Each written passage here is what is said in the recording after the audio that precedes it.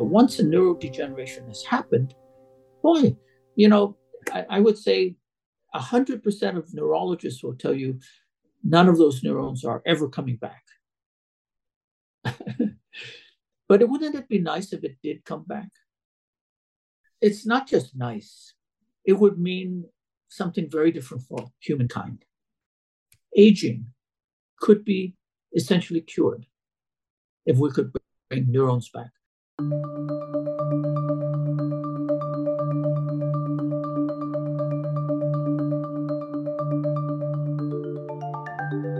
According to the World Health Organization, it is estimated that between 250,000 and 500,000 people suffer a spinal cord injury, or SCI, around the world. SCIs are typically the result of accidents, such as an automobile collision or unsafe operation of heavy machinery, that cause trauma to the spine, dislocating or fracturing vertebrae.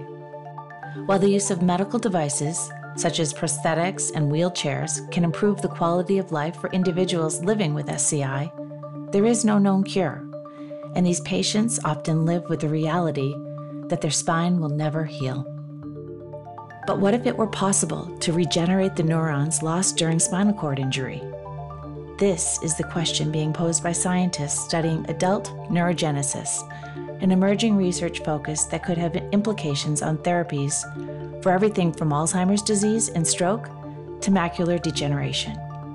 In this episode of Vital Science, we're joined by Dr. Wise Young from the W.M. Keck Center for Collaborative Neuroscience at Rutgers University.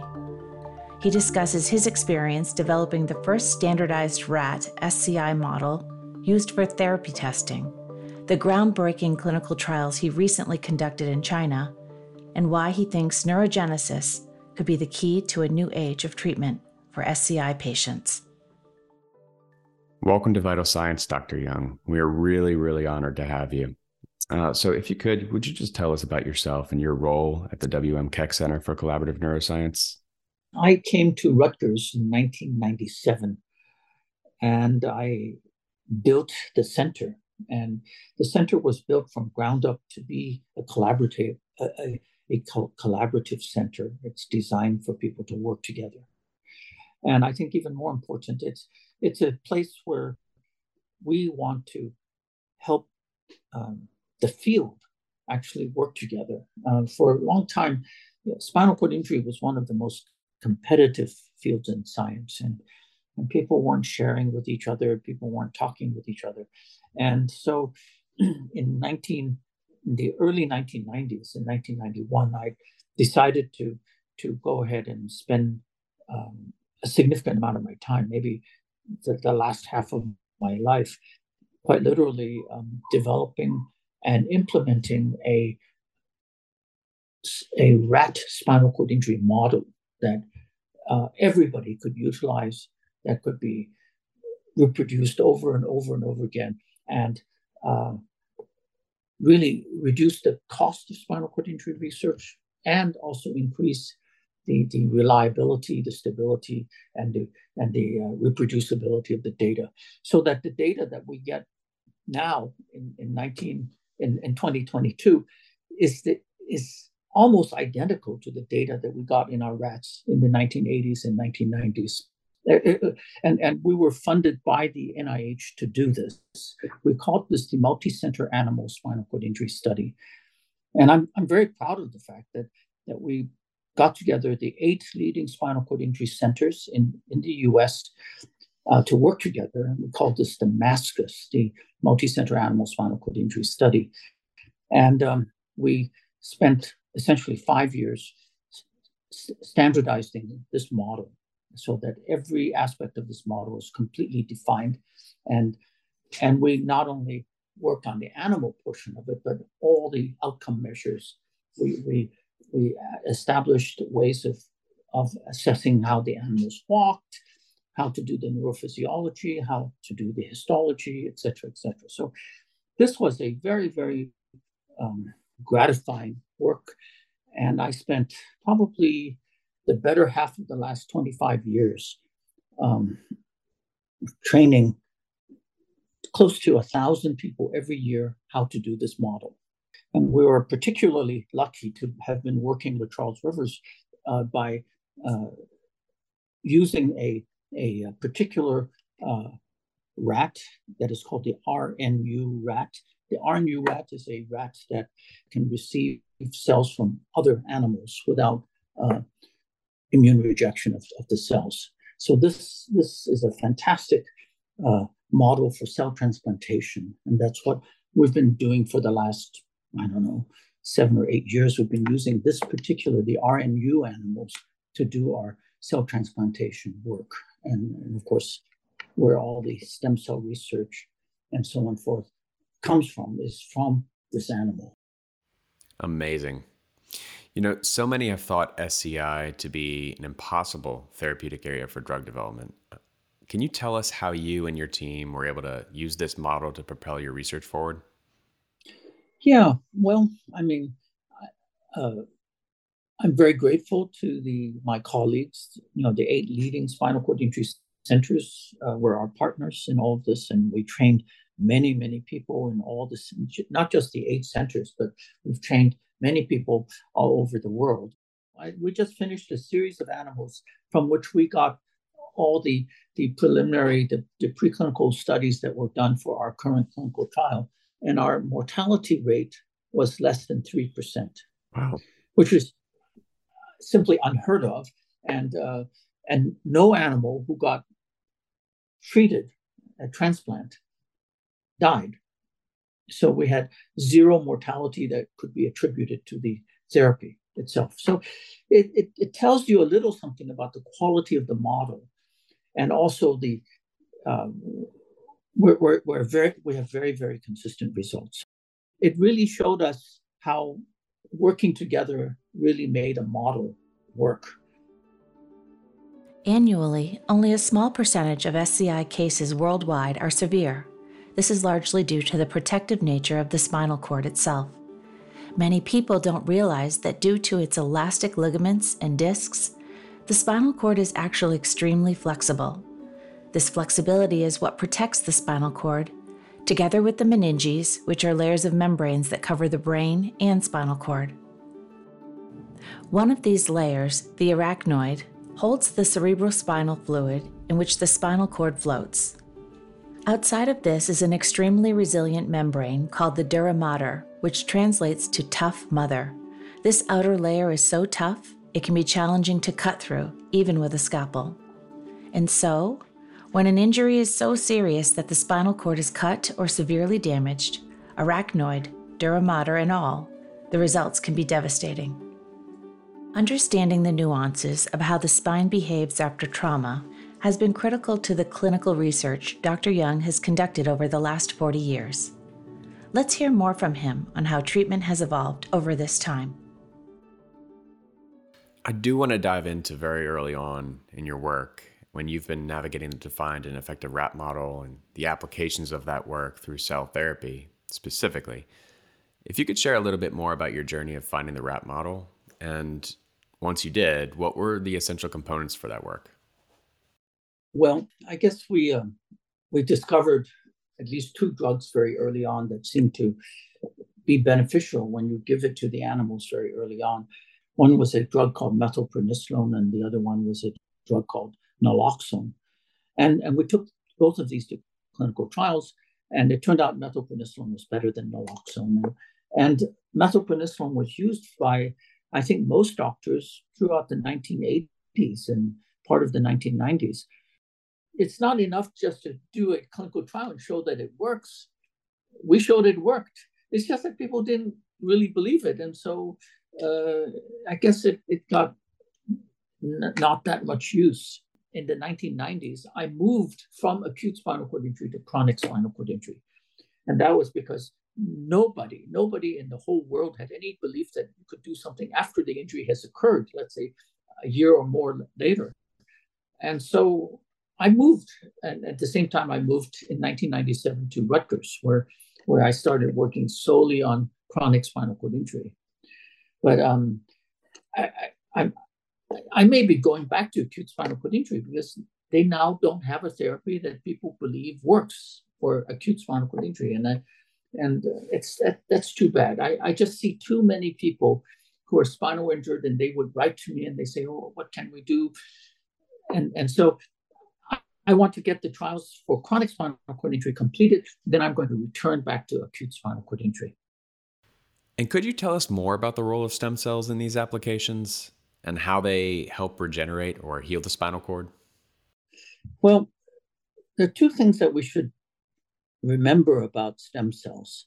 That is, stem cells is what the body evolved to build the body. I mean, our stem cells, we start out with a whole bunch of with one stem cell. It was the egg. It becomes, and it makes the rest of the body, right? That's what stem cells really are. They can make many kinds of cells. And the nice thing about studying stem cells is we got to learn a lot about how the body makes itself. I mean, really, that part, I think, was the main reason why so many scientists wanted to study stem cells. And I went into a stem cell field that was not controversial. I went after umbilical cord blood. And the umbilical cord blood has almost everything that's necessary to build the whole body. So it's a nice thing to have that something like 30 million babies are born every year. and we can collect their umbilical cord blood and store it and use it to treat babies. And there's a lot of things in that umbilical cord blood that is beneficial. So a lot of these studies that I've done with the rats, with the RNU rats, was the transplantation of umbilical cord blood cells into these rats. And it had beneficial effects. And it was not just me. I mean, quite literally, hundreds of laboratories had reported beneficial effects. While the rate of spinal cord injury in the United States is relatively low, it is much higher in China, where an estimated 60,000 people suffer SCI annually. Despite this discrepancy, very little SCI research has been conducted in China, where Dr. Young ultimately decided to pursue his clinical studies. Because it was such an emerging area of research, a significant amount of groundwork had to be laid in training surgeons and physicians on clinical trial procedures before the trials could begin. During this time, Dr. Young met the head of an Army hospital neurosurgery department who asserted that exercise played an essential role in SCI recovery. How much exercise? 6 hours a day, 6 days a week, for 6 months. And so, in conjunction with administration of Dr. Young's cellular therapeutic, patients were also enrolled in the 666 walking program. Let's hear more about how exercise was a critical component of success in these trials. That's incredible. And as I understand it, it's not as simple as just injecting the cells into the patients. Can you tell us a bit more about what the patient's journey to recovery looks like? It's very interesting. I never expected some of these things. It's very, very interesting because people got used to the fact that they were walking. You forget the fact that you were a complete spinal cord injury and you couldn't move your legs or your arms or your body. And then, I mean, these people hadn't walked. Many of them had not walked for 10, 15, 20 years. And then after the 666 program, 75% of them walked. I mean, it's like they got used to it. And they sort of expected this walking. And it's like they got... Gives them hope. Yeah, well, it's more than hope. They got it. They got... Yeah, that's right. They got the recovery in many ways that they wanted. And it's very, very, very interesting how, so by the way, I have a really wonderful staff at the Keck Center. And one of the people that I have there is, anyway, so she has a son who has a C12, which is the same kind of injury that Christopher Reeve has. And he was injured the same year as Christopher. And he is amazing man. Anyway, her son really taught me an incredible amount, that you should never, ever give up hope on somebody. who has a very high injury. I mean, there are two things that is very bad. One is having chronic spinal cord injury, that is, you've been injured for a long time, and then having a complete spinal cord injury, which means you have nothing below the injury site. Those are the most abandoned, hopeless people in the world. And Peter Morton really taught me a lot, not only about hope, but the fact that you can get better and recover, and that you should not give up. Anyway, so one of the nice things about doing spinal cord injury work is that we are, I get to meet a lot of families with spinal cord injury. And one of the very interesting things that worried me about our clinical trial was that, in order to do a clinical trial successfully and also in a credible way, you have to have a control group.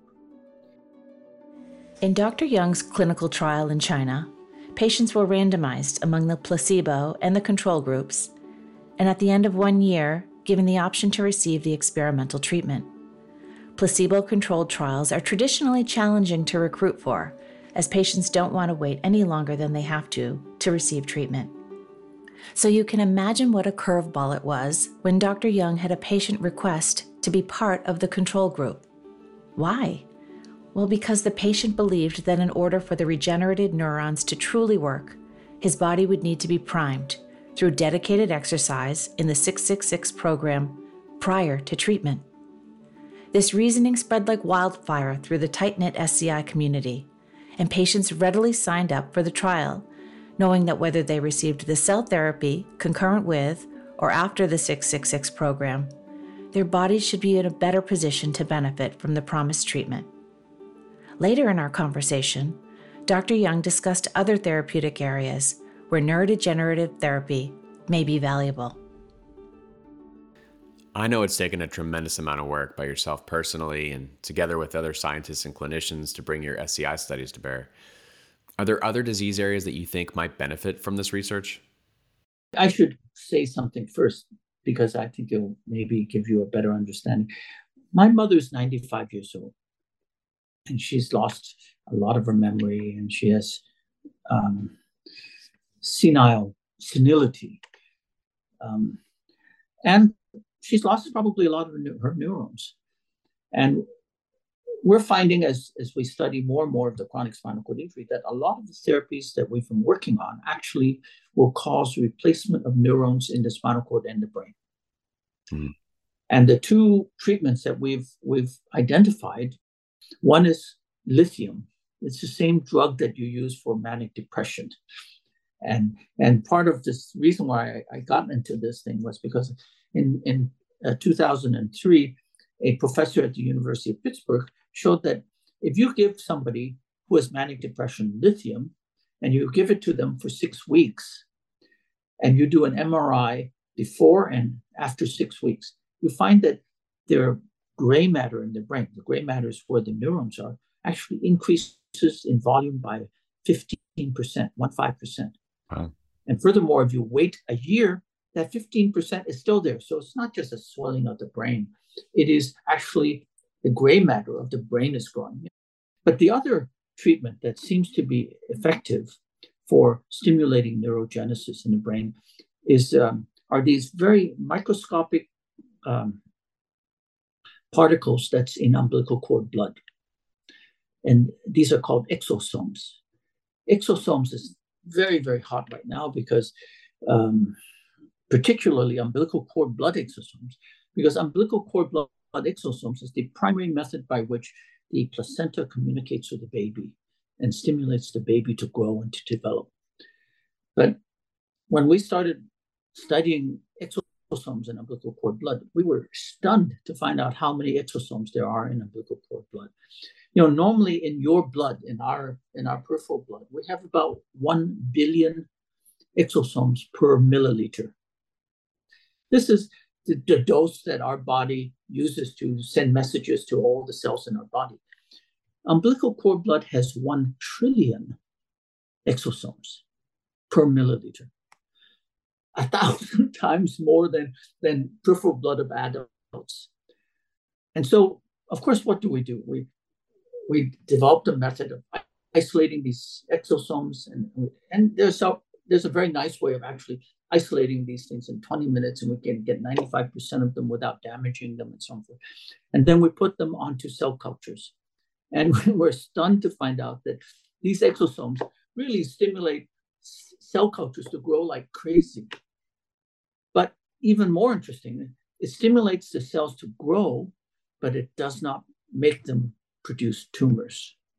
And so it turns out that umbilical cord blood exosomes are about the safest source of exosomes you can get. You know, if you have exosomes in the body of an adult, lots of tumors and lots of bad cells in your body are making exosomes, and it's causing all these problems. And so what is very interesting is that at least exosomes do not cause tumors, and it seems to have some anti-infective effects. It also seems to have anti-inflammatory effects. So here it is. We've got a source of umbilical cord blood exosomes, and we're using them to grow cells. So therapeutically speaking, what is the value of these exosomes? Exosomes causes neurogenesis in the brain. What it does is it strongly stimulates the creation of new neurons in the brains of neonates that are born. And so it's really exciting that we now have two therapies, exosomes and lithium, that seem to stimulate new neurogenesis of neurons in animals. And we, of course, hope that this will be true for human. We're going to take this to clinical trials. In the drug development journey, in the therapeutic development journey, specifically in cell therapy, when you're talking about concept to commercialization, it's not linear by any means. It's a very windy road with many challenges. So I'm curious to know, in what ways can collaborating with a contract research organization help programs like yours? Well, without CROs, I think most of the clinical trials would not be done. And they have the discipline, the rigor, the ability to make sure that we follow all the rules. Most of us who do the clinical trials, I mean, if we don't follow all the rules, I mean, you can spend millions upon millions of dollars and have it wasted. So you really need a CRO to do the work for you. And so it's good, it's important. And this is how we can trust the clinical trials, because there are people who are looking and doing quality control, making sure that everything is done exactly the way it's said to be done. Well, it is just incredible the amount of progress that you've made as both a researcher and an advocate in the SCI community over the last 40 plus years.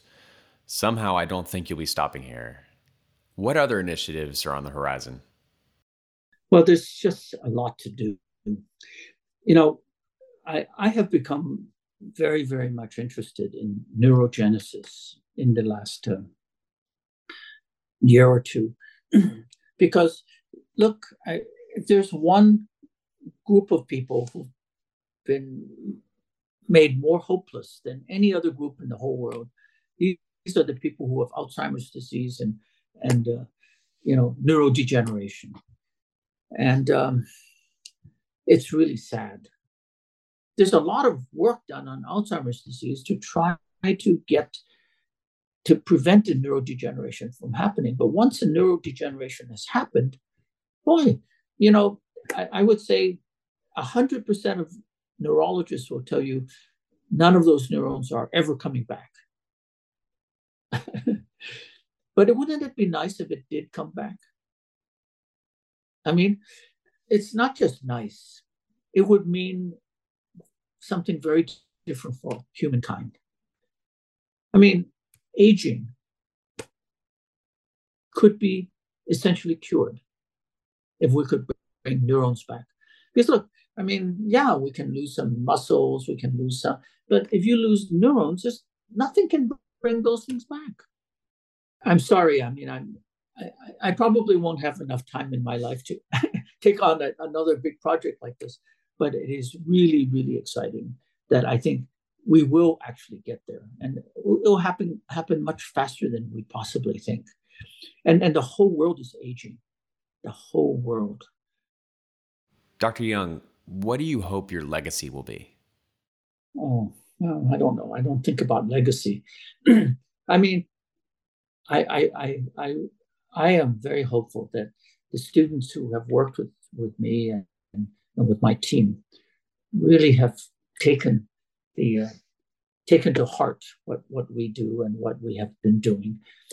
I mean, they've seen quite literally thousands of scientists come in and learn how to do the spinal cord injury work. And they've seen how, we're slowly, one by one, changing the field. And I'm hoping that they see that this is what science is all about, to collaborate with others and to do this kind of stuff to help people. I'm very grateful to my undergraduate students. I have to say, they don't need to spend the many hours working in the lab, but they don't want to leave the lab because it's exciting. I mean, they're discovering things. They know what they're discovering will change the world. And I think from that point of view, they're not going to forget this. They're going to go on and get their MD, PhDs, and whatever, and they're going to help the world. I hope that's if anything, that should be, and I hope that would be my legacy. Well, it sounds like you're influencing the next generation for sure. Well, Dr. Young, I just want to say thank you for pushing past these obstacles of people saying nothing can be done for spinal cord injuries, and your pursuit of making a true impact to spinal cord research. Thanks so much for joining us on Vital Science. Sure. It's my pleasure. And it's been fun. Thanks. Dr. Wise Young is the founding director of the W.M. Keck Center for Collaborative Neuroscience at Rutgers University. Looking ahead to our next episode of Vital Science. In March, we'll talk with 13-year-old Evie and her mother Lindsay about hypophosphatasia, a rare metabolic bone disease, and how a treatment with a novel enzyme replacement therapy has changed Evie's life. Until then, thanks for listening.